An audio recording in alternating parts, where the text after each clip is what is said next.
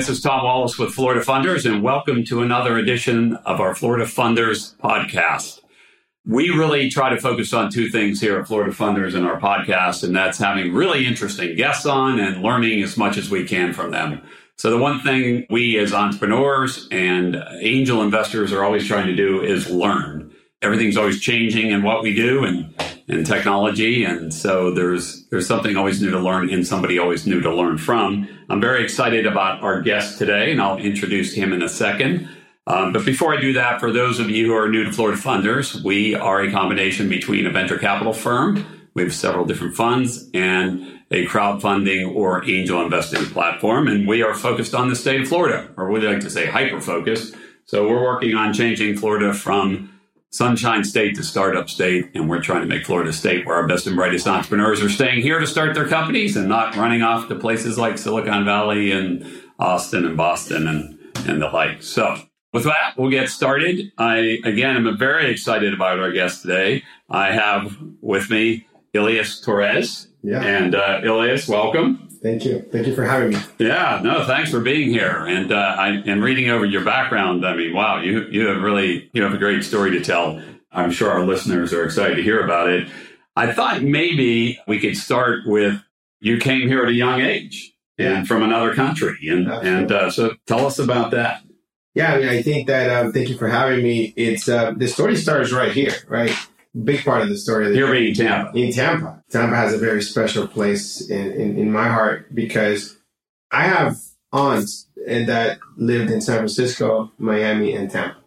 So my mother was the last one of maybe, I think it's like 11 siblings. Oh, geez. That's a big family. It's a big family, right? So my grandmother, which I love to death, she's passed away. But because of her, she crossed the river, Rio Grande, in 1975. She been here for so long that she applied for, immigration and for citizenship. Mm-hmm. That she was able to bring her family.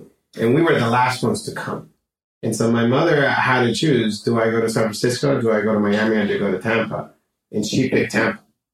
And why did she pick Tampa? San Francisco was overwhelming. Miami was too much like home.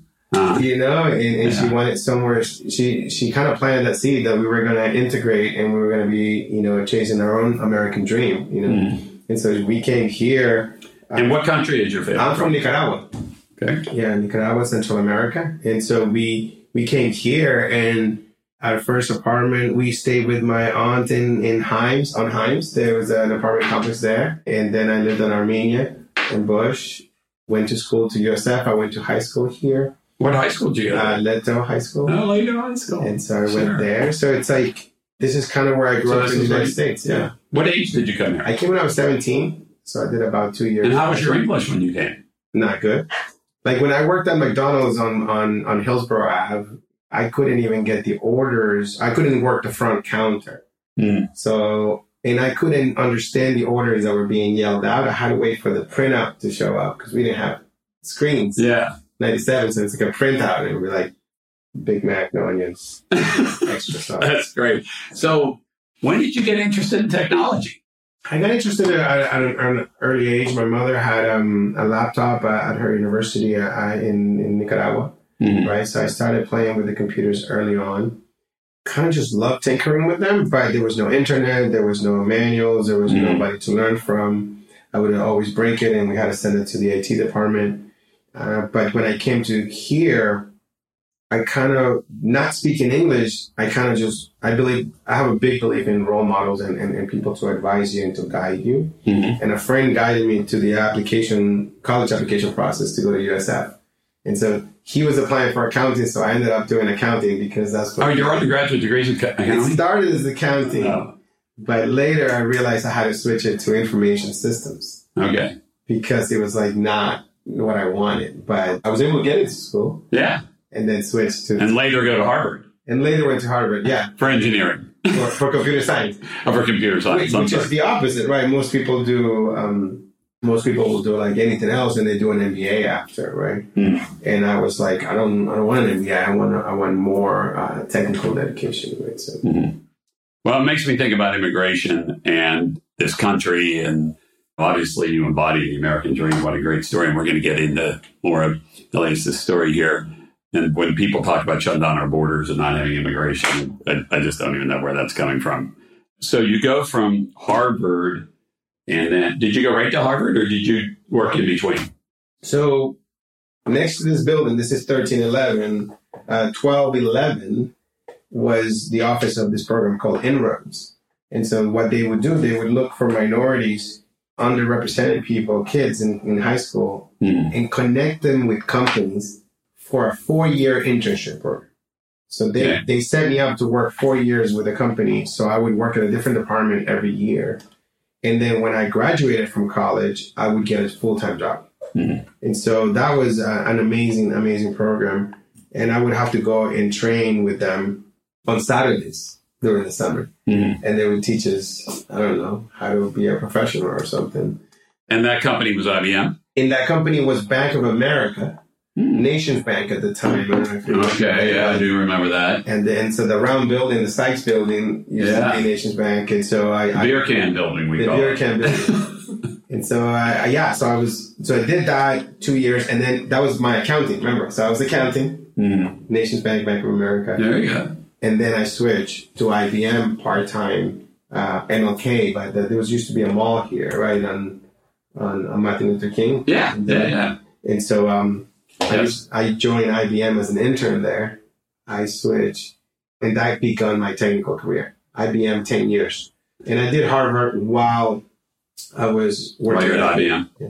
And where at IBM were you? Was it here in Tampa the whole time? I was here in Tampa during the internship, but then I made a big step. I took a big step, right? I graduated from USF, and I interviewed with IBM in the Northeast. And so I went to a career fair that was also for minorities. That was also very helpful for me, where we applied for interview with, it's kind of like a speed dating type of affair, and we interviewed with so many managers and got a job in Southbury, Connecticut. So I moved from here by myself. Actually, I married my high school sweetheart from Letta. Oh, wow. And my daughter is here today. Yeah. And so we went in and moved to Danbury, Connecticut from here, and the cold, first time seeing the snow, big shocker, and ventured into IBM out there. Yeah. It's funny because when I got out of college, and it's a few years back, and I have a degree in MIS, the company that everybody wanted to work for, that you want, the Google of its day, the Microsoft of its day, was IBM. That's who everybody wanted to go to work for. If you had your choice of any company you could work for when I was graduating, that's the company you wanted to get. So MIS is what I graduated from USF. So I'm sure you learned a lot there, but you end up becoming an entrepreneur, and that's a big switch to go from IBM to entrepreneurship. How did that come about? I think it's a personality thing, right? I think it's happening a lot today, right? A lot of people are trying to figure out their lives, their purpose, their journey, and they're like, the association of being a cog in the machine is like such a tough thing. We talked about it, but I just personally did not fit with IBM. IBM moves at a much slower pace. Sure. All big companies do, right? All companies do. I used to, crap all over IBM, but I realized how, as my company gets bigger, it's just harder and harder to move faster. It's not the same way when we were 10, 20 people. And so that kind of made me always feel out of place in the last 2 or 3 years at IBM. I finished school and I had an itch that I had to scratch, and I felt like if I didn't even try it, I would die internally, inside. I was like, I have to take the risk. It's funny because a lot of people are coming to me for advice, and I'm kind of like, want to set them on a path, but I just jumped. I was like, I had to. But I've done 10 years, right? Yeah. And so I learned a lot about programming, building, managing, leading teams, innovating, inventing. All that was really useful. It was fundamentals for my future entrepreneurship. But I had to just take the big leap of faith and do it. Yeah. One of the things we do here at Florida Funders, as you all know, is invest in early stage tech companies. Well, that's the main thing we do. And one of the things that comes up a lot is we're looking at investing in companies, portfolio companies, is, well, they're competing against Google, or they're going to compete against Microsoft. Obviously not the whole company, but some division of it or whatever. And it's funny because on our investment committee, some of my partners worry about that a lot more than I do, because I've always had this theory is never underestimate a big company's ability to screw things up or not get it right or move too slow. And if you're entrepreneurial and you're fast and you're quick and you're nimble, you can usually find a way to compete against those folks. Absolutely. I mean, I think whenever you encounter as an operator a VC that says, well, what happens when Google does this? Yeah. Right? It's like, it's just silly, right? I mean, I think that there's two parts of it, though. If your idea is too small and it's just a feature or something, then yes, that feature, it's going to pop up and then you disappear. But if it's a business, if an area, if it's a segment, right? People don't understand that. Like, for example, for Salesforce to incubate something internally, they have, the condition is, I think I heard, is it has to be 0 to 100 million in 6 quarters from scratch. If not, they can't fund it. Yeah. They don't have time. And that's why they want to buy a company that reaches 100. So you have a huge, long runway to incubate and to grow your idea for anybody to pay attention to you. And for them to move, it's going to take a long time. Well, I think the other thing that happens with large companies, and I saw this, I worked a lot with Microsoft in my past. I was on their advisory council for 2 years when they were the preeminent company of their day. And these companies get big and they just can't innovate. They're just not wired that way. They don't have any entrepreneurial spirit. It just gets lost along the way.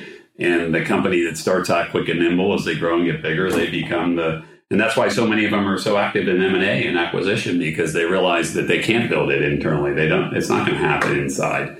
And so how many projects can they get from 0 to, look at Google too. I mean, what does Google make money at? Well, ads. First. Their core business. Yeah. They're in all these other businesses. I don't know they make a dime in any of those. I've heard they don't. I don't know for sure. Google is very special, right? People are trying to understand. That's a cash printing machine. Oh, right? my gosh. And so that can fund anything and everything forever. Yeah. And people don't realize that. And so that's not the way. That's not your main competitor. Mm-hmm. And it's a company that does not know how to do, for example, B2B sales. It doesn't know how to do cloud. Even cloud, right? They have the most brilliant minds. And they do not know how to do cloud like Amazon does. Yeah. So it's you got to focus on your own idea, on your own company, on your own customers, and execute. You can't really plan for everything. Yeah. From the get-go. So, what was your first entrepreneurial venture? So my first thing. So what I did, my transition was really as an immigrant. I guess it's only immigrants, or maybe everybody. A lot of people have this imposter syndrome. What recruiters were telling me is like, you've been working for 10 years at IBM. You're not cut out for startups. And so the way that I decided to prove that was to work for startups nights and weekends, right? Mm-hmm. So I was just be working at home, taking consulting gigs, and coding for them. Mm-hmm. So they would get to know me. And I felt that was an easier way to interview. Maybe I'm without knowing it, I was kind of circumventing discrimination on the application process or something like that, because I was offering my work. Mm-hmm. And people were taking it, and as I was doing it, they were like, "You should just join us full time." Mm-hmm. And in that world, and that I started networking and meeting people, is where I met. And this is in Boston. This is in Boston. Yeah. Okay. So I was in Connecticut for about 2 years, and then I drove one summer to Boston, and it was I don't know. I was like, I need to get out of Connecticut. It was a sunny day in the summer, along the Charles Rivers with the sailboats out in the water and the skyline. You were sold. I'm like, I gotta move, So we moved there. After being there about 8 years, around 2008, is when I met my partner, David Cancel, we done 4 companies together. We've been working since 2008, 13, 14 years together. Mm-hmm. And I met him through those people that I was doing some side gigs for. And they were like, we should all get together and build a company. But he had started something. So he goes, why don't you just join me? Mm-hmm. And he's also Latino. And I was I felt connected to him. And I said, you know what?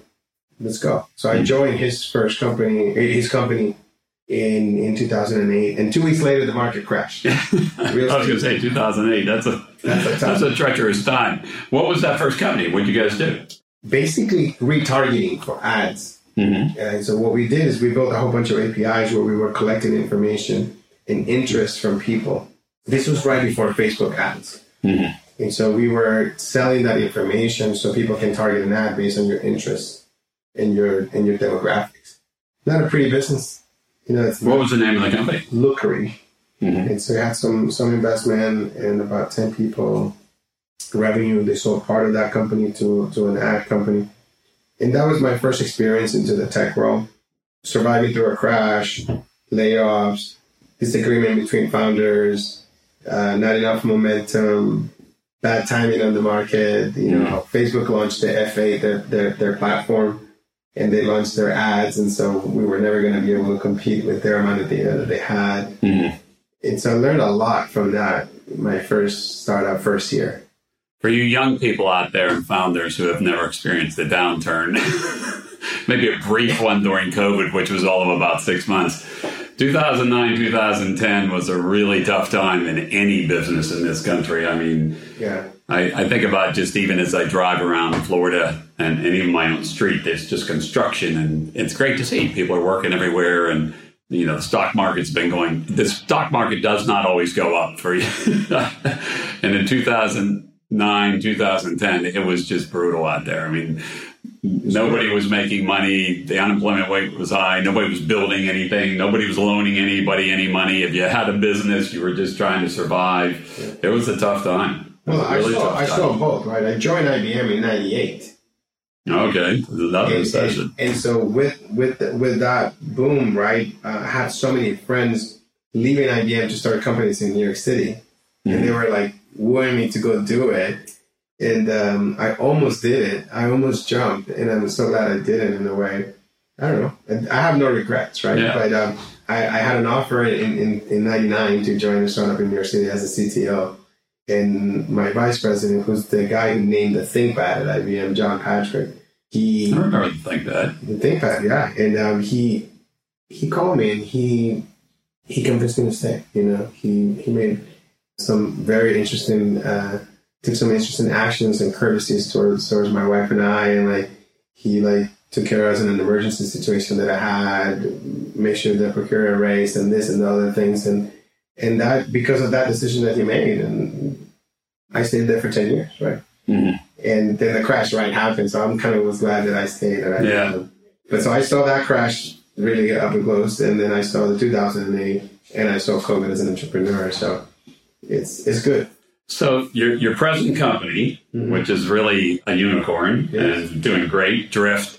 Tell us about that. When did you start that? Was it 2015? I think I read. Yeah, 2015. And where did the idea come from? The genesis, and give us, tell us the story there. Well, it's like my partner and I, David and I, are kind of like just bounce ideas together, and we've just been involved in. So we started with ads for the publishers to target ads, right? But then we switched and felt that was not the business that we wanted to build.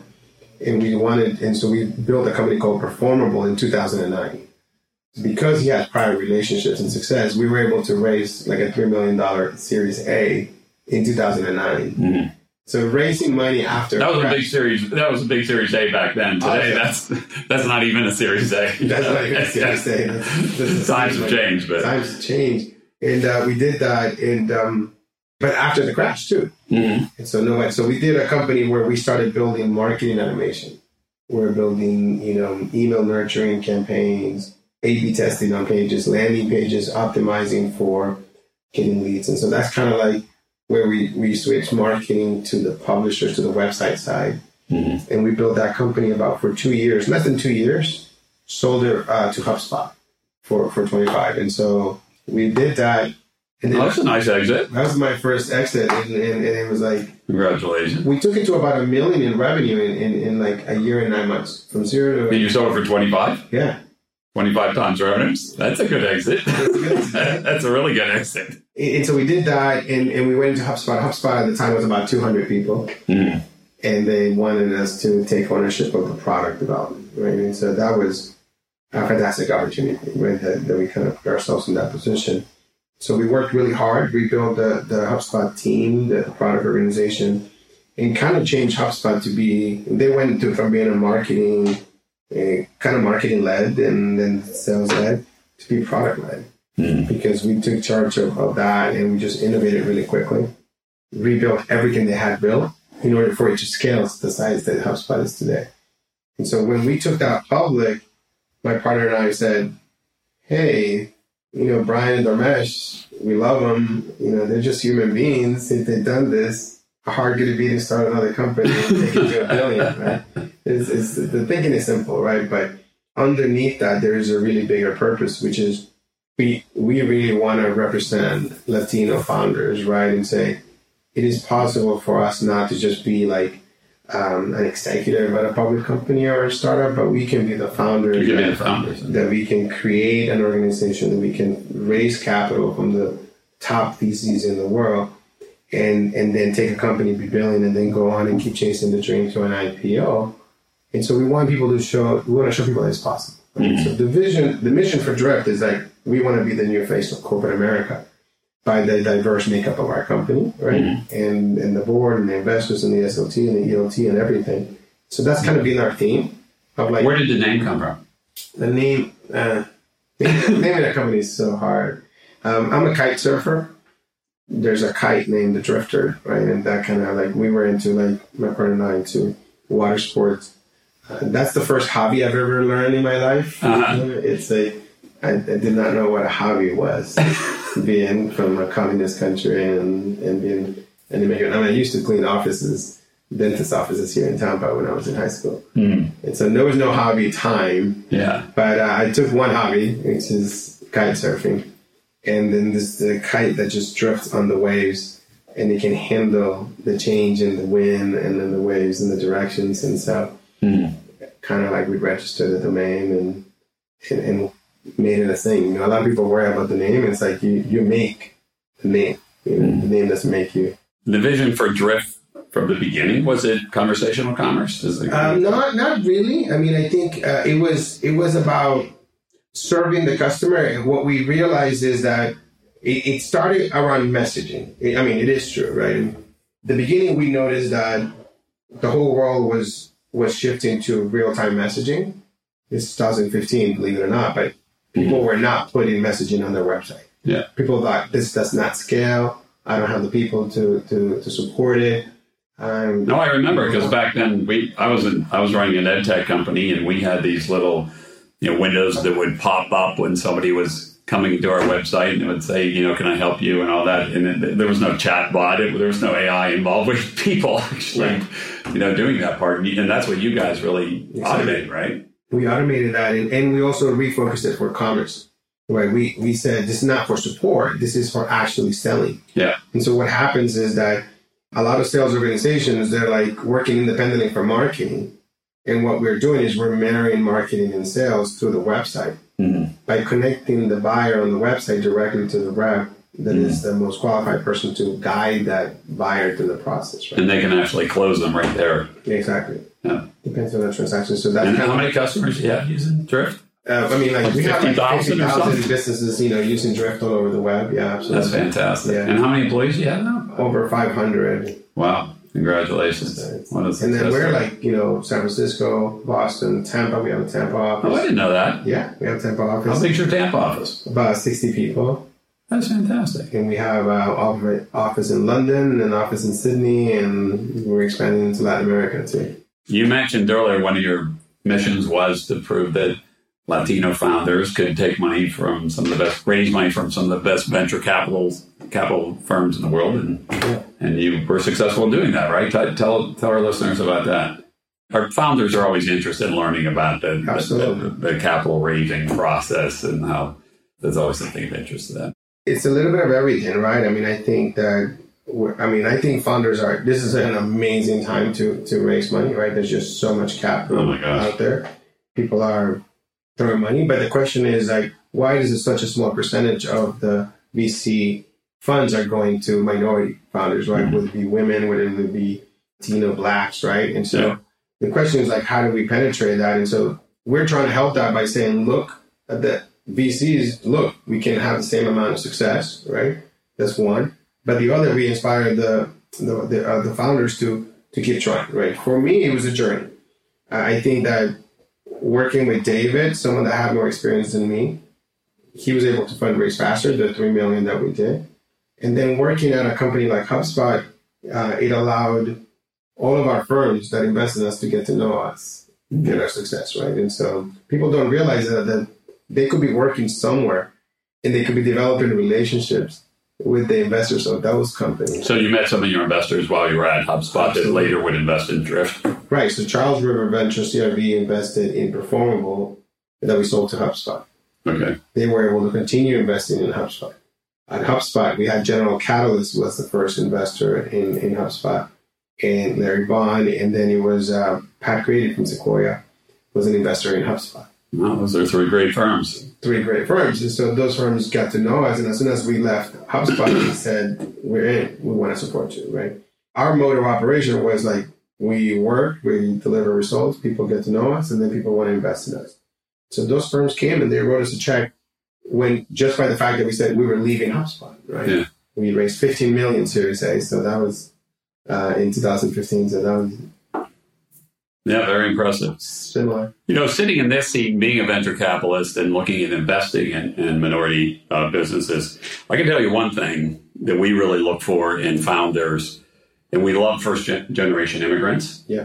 Because one of the things we're always looking for, you mentioned you didn't have any hobbies, because we always like to hear that. Like when we ask founders, what do you like to do on weekends? We like to hear work, not play golf or sail around the world or whatever. Exactly. And the first-generation immigrants, have usually very strong, or immigrants have very strong work ethics. And so that's something we love to see. We would like to, and I know I speak for a lot of the venture capital community, we'd like to invest more in minority companies. We'd like to invest in more women-led companies because the numbers, as you know, are kind of abysmal. Yeah. I think 1% of all venture capital-backed companies are founded by Black Americans, and they're 1 or 2%. 12% of our population. But we need to see more founders. So you're being a great role model, right. And what you're showing other Latinos and other minorities is, hey, this is possible. Absolutely. And I think it's great because some of it's cultural. Some of it's just believing.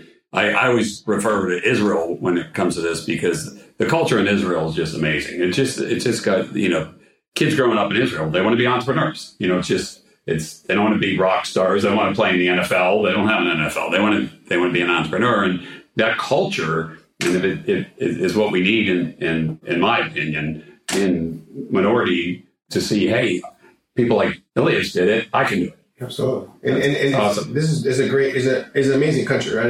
Israel is pretty good for as a startup nation. Yeah. But United States is the best, right? I agree. So I think that we just want to encourage people the more people take a chance and try this, right?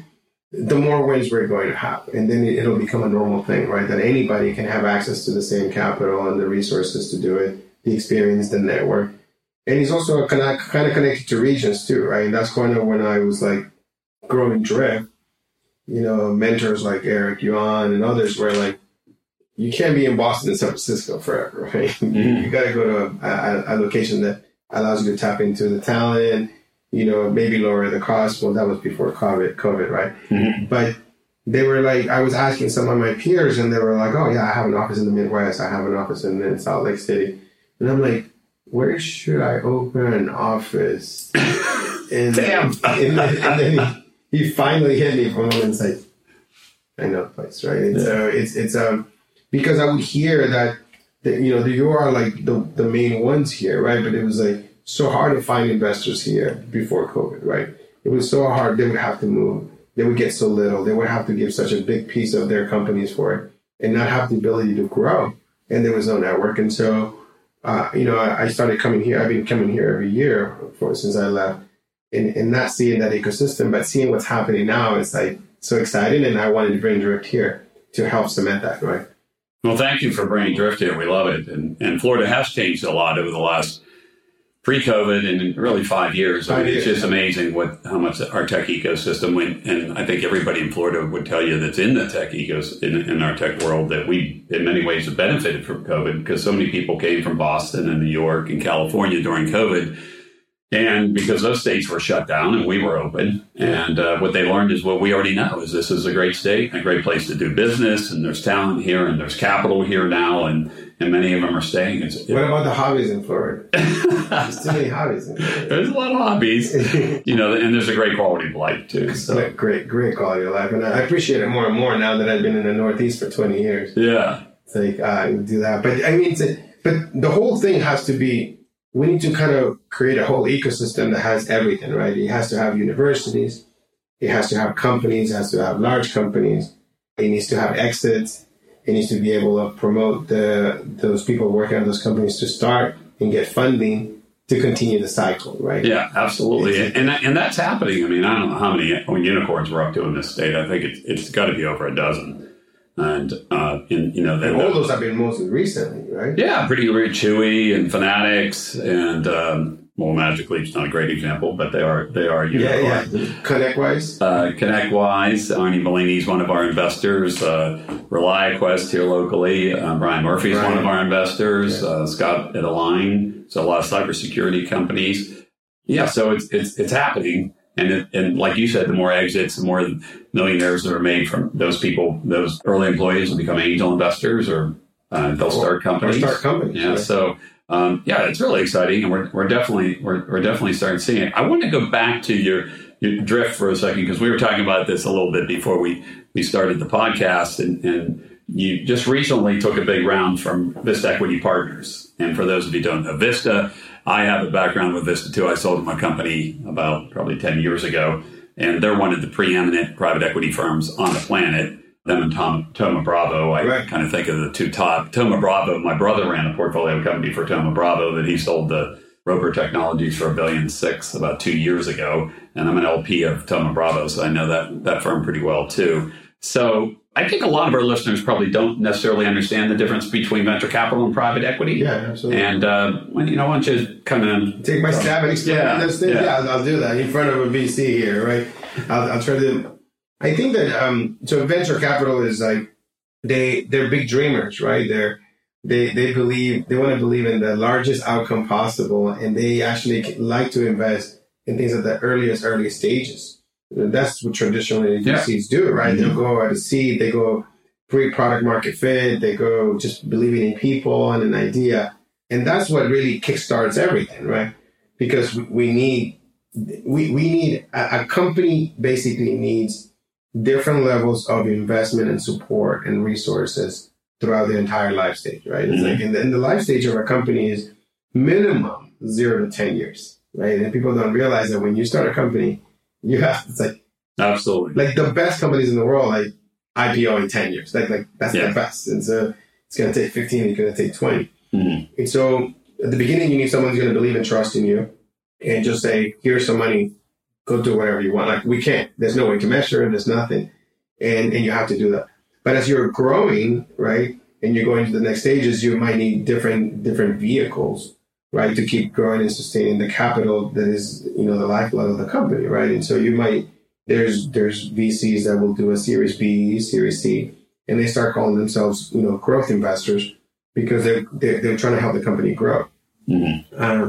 So that's kind of VC. VCs are going to give you, in some ways, a smaller amount of money for a smaller percentage of your company, between 10 and 20% of the company, to have a part of it. And they're kind of, the best ones tend to be non-intrusive, right? And it's like basically let you do we're minority investors. I'm speaking as venture capitalists, so we can't run the company. We're backing management teams. We're not looking to put in a management team or so we can't because we might take a board seat, but we don't control the company. Right. Because of the nature of VCs, you own less than 20%. Yeah. Best case. And so because you just, if you're raising 10 million on 100, that's 10% of the company. Yeah. And we also know we're taking a lot of risk, and a lot of the companies we invest in are going to fail. Right. And so what VCs want is like they want to invest in a lot of companies because they're expecting one of those companies to hit 100x.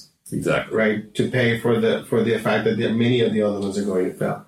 So growth investment then goes to they're expecting a 3x. So they're going to be higher scrutiny of who they give the money based on the numbers and the projection of the growth of that company. And so you could be raising that and trying to go an IPO. That's what everybody's kind of understands. Like you build a company, I want to take an IPO. However, there's other kind of partners, and private equity is another one, right? Where private equity deals differently in that they are looking to be a lot more involved, right? They want to put a lot more money on the table because typically want control. They want control, right? And so they want control because they want to make sure that, for example, Vista is a firm that one of the biggest advantages that they provide is they want to help you learn how to operate at a higher level. At higher level. The Vista playbook. The Vista playbook, right? And so they're like, okay, we have so many companies. They have like almost 70 companies, and they want you to learn from those experiences of the other companies. And they'll come. I got to ask you about that because I almost took. I sold a company to Vista, but we almost took money from them at one point in my one company. Yeah. And I remember talking to them, and I said, "Okay, so let me get this right. You got this playbook, and so you're going to tell us this software. We're going to run Salesforce, and we're going to hire people this way, and we're going to do everything this way. Like, how much can we deviate from that?" And they were like, "Well, not really." Do they still do that? I don't know if they've changed over the years. I think because I got to believe you guys run HubSpot for a CRM, but maybe not. Actually, you're Salesforce. You do? Okay. Yeah. I mean, HubSpot is for small businesses, right? It's like once you start getting companies over 500, 300, Salesforce is the de facto standard. Yeah, we actually run HubSpot here. Oh, yeah, we do. And so, I would say, so they just to close on the Vista stuff on the private equity, they'll come and take a majority, and then they will put up to 51% of the company, right, to buy equity from you. It's non-dilutive, right? And so you get to sell some of your equity. And in our case, we were able to share that and give the same access to every employee in the company for us now to partner with them to take this company public, where we are looking, we're going to grow 3x, 5x, 7x or more from here to an IPO. The other thing for our listeners, two things I don't know if you agree with this. Private equity typically, sometimes they call it 2 bites at the apple. So you sell part of the company, you get a paycheck, you get paid now, and then you're along for the ride, and then you get a second bite at the apple. Absolutely. And then the second thing, private equity, in my world, I distinguish it, is they typically put leverage on the company. So they're investing $300 million or $400 million, whatever it is, in a company. They're not writing a check for that amount of money. They're borrowing a fair amount of that money, and the company they're investing in is profitable and is going to pay the debt. Yeah, it's amazing, right? And so you want to expose yourself and understand how all the things work, right? And how there's different players, and how to deploy capital, how to make sound financial decisions on how you grow your company, right? You can take VC, you can take growth, you can take PE, you can take debt, right? Mm-hmm. And you got to use the right combination of tools to engineer your success and whatever the definition of your success is, right? Yeah. And so I think that I definitely encourage founders to learn about all the options out there. Yeah, I agree. And debt is not necessarily a bad thing. I don't think a lot of founders think debt's a bad thing. When we were running our tech ed company, we actually preferred debt. So if we were acquiring a company, we'd try to put as much debt on it as possible, we being me and the management team, because we didn't dilute. If we took money from the more money from the private equity guys, then we as the management team diluted. So we actually preferred debt in many ways. Depending on the revenue and the momentum and the growth of your company, you take that, and that can expand your runway for a much bigger round and save a lot of money and save a lot of equity. So, I mean, you can't be too greedy, but at the same time, you have to be really smart, right? Yeah. So it's good for people to know more about options. I don't think I was studying all these options when I was in the Series A company, Series B company. So the company we sold to Vista, I think is kind of, this will not surprise you. We sold this company to them, and we got, I think the number was like $50 million for this particular company. We rolled some equity, and 18 months later, Vista sold that company, and we got double. We got another 50.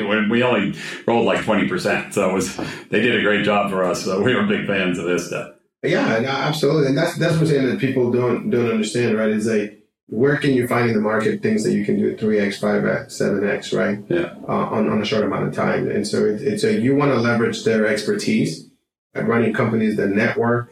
Who do they know in the marketplace that they run before? Yes, absolutely. Vista bought Marketo and sold it for $5 billion, right? 2 years later. And so that was an amazing success with Adobe, right? And so those are kinds of the things that prompted David and I to make a decision to partner. And we love what Robert Smith is doing too. Robert Smith is the founder of Vista Equity Partners, for those people that don't know. So that's the one that we felt. He's the one, by the way, that he was giving the commencement address at, I think it was Morehead State or some school, and he said to all the kids, I'm covering all your student debt. I'm paying for it all. Totally. Which was really cool. Yeah. So that's he's a minority. That's my dream. Right? Yeah. He's an African American. He's extremely successful, and I want to be able to someday do the same thing. Yeah, that's a great dream. We take Drift Public, and I go give a commencement speech, and we say, Latina, imagine I could do this at USF and say, all you student debt is paid. That's awesome. We're getting a little short on time, but I definitely want to touch a bit on Florida. Yes. You're in Boston. You still live in Boston full time, right? Right now, yes. Getting back to, you've got an office here in Florida, the tech ecosystem in Florida. How do you see, would you ever consider moving Drift here, the headquarters? Where do you see Florida you look at 5 years? There's a lot of people, especially Tampa and Miami, that are saying Florida is really the next Austin. We hear that, especially Miami. We hear that in Miami. We hear, Tampa, similar things. How do you, as an outsider, even though you're from here, because you're not a complete outsider, how do you look at that? How do you see that? The truth is that if you look, now that I lived 20 years in the Northeast, right, mm-hmm. there's like only a few options for great weather and quality of life. It's like, that's the truth, I think. I mean, California is great, extremely expensive. And then you have Austin. Maybe you have the southern states, right? Maybe you have, Carolinas, Atlanta, and Florida. Out of the 50 states, there's very few that have access to this lifestyle, to this quality of life, to affordability, mm-hmm. To people, right? It's really rough being in the winter in Boston, right? In the Northeast or in the Midwest. And so I think that it's kind of like real estate. There's just not that many places where you can go. So if you look at those options, I have a personal attachment. So people will pick different places or where they can go. But that's why you see this huge boom of everybody wanting to come to Florida. But in the end of the day, you put everybody from the United States looking for a better place to live. There's only like 5 options, right? Mm-hmm. And so that in itself puts Florida in a very special opportunity. And so I like it. I like it here for that. I appreciate it. I like the people here. For me, believe it or not, 20 years in Boston, I don't feel like New England or it's like I go clamming. I make my own clam chowder. I go in the water in the winter. I clean the snow. I don't have to wear jackets.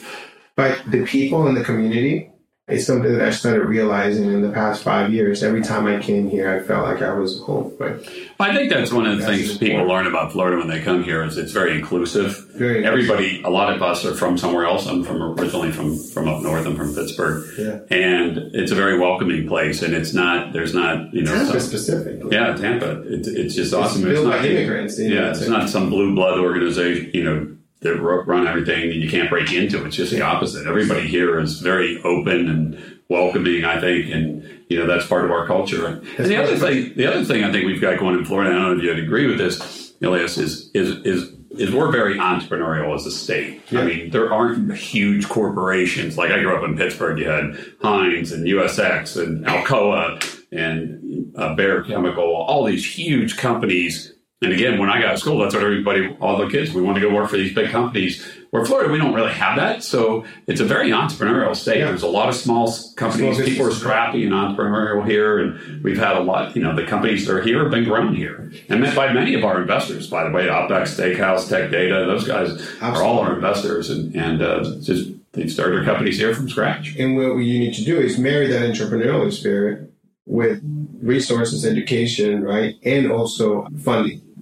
Right, and I think that's what we're missing. And the other thing that's what we work on here. Right, exactly. we're trying to do the funding part. And then the other thing I would say that it's missing, that it was missing, is the infrastructure of the city. I mean, I think what Vinnick has been doing, Water Street Development, it's like tremendous. Like how downtown is changing. Like my daughter was driving into the office today, and she's like, "I love downtown Tampa." Right? Oh yes, and it's just amazing. So I think you have to have every variable. You have to, weather helps people, for the mental health, and you have weather, you have beautiful places to go, restaurants, and places you take your family on the weekend when you're not working. You have funding, you have an entrepreneurial spirit, you have an open community, you have welcoming to immigrants, diversity. Low taxes. I mean, it's really pro-business. So we're like, it's many of the right ingredients, the right variables for a successful ecosystem, but it takes time, but it's like years ahead of what it was 5 years ago. Yeah. I think we have so much momentum coming out of COVID, and the pro-business part, I think sometimes people underestimate that, because if you look at what California is doing with all the regulations and all the, it's just it's not a very pro-business state. And to a certain extent, New York is probably a little bit guilty of that. And, with our governor and our government here, that, they're very pro-business. They want businesses to survive. They want less regulation, less red tape for businesses. I'm going to San Francisco next week. Before I get crucified between Boston, San Francisco, and Florida, I want to play the Switzerland. But maybe California is starting to become the big company, right?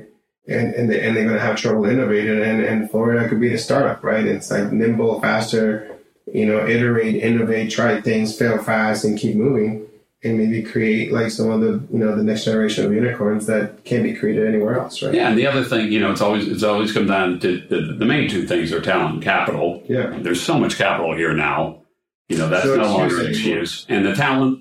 There's one thing we all learned at COVID is it's virtual and it's mobile. So It doesn't all have to be right here, and it starts somewhere else. But I care about the people here, though, because there are people that grew up here, that want to live here, and we don't want to have to force them to go somewhere else to find their own success like I did. I want them to be able to know that they can access it here. We want to develop the talent. I mean, USF is really close to my heart. It's my alma mater, and a place that is like the #1 success school for Latino students in terms of graduation and size. And so I want them to know how to find jobs and how to pick their careers.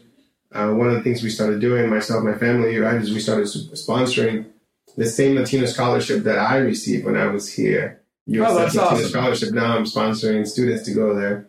At a smaller scale than Robert, but we're going to keep increasing that. You'll get there. Yeah, we'll get there. Elias, this has been great. Thank you so much. What a great story you have, and your success. Congratulations. Really appreciate you joining us here today. And if any of our listeners want to reach out to you, can they? Absolutely. It's hard. It's like I'm drowning, but you got to be persistent, right? I think every entrepreneur it is, and like I said, I have a special place in my heart for Tampa entrepreneurs. So Tampa area, St. Petersburg, Clearwater, everybody does not get sensitive there. Absolutely. Reach out. LinkedIn, just find me on LinkedIn, send me a message, and keep pinging me until I respond. Okay, great. Thank you so much. Well, that wraps up our show today. I want to remind everybody, if you're interested in learning more about Florida Funders, just go out to our website, floridafunders.com. We have 2 sides of our website, one for investors and one for founders. Founders, if you're looking to raise money, you can go on and apply. Take you all of 10 minutes and you'll get in our process. And who knows, maybe we'll end up funding you. So thank you, and really appreciate you joining us today.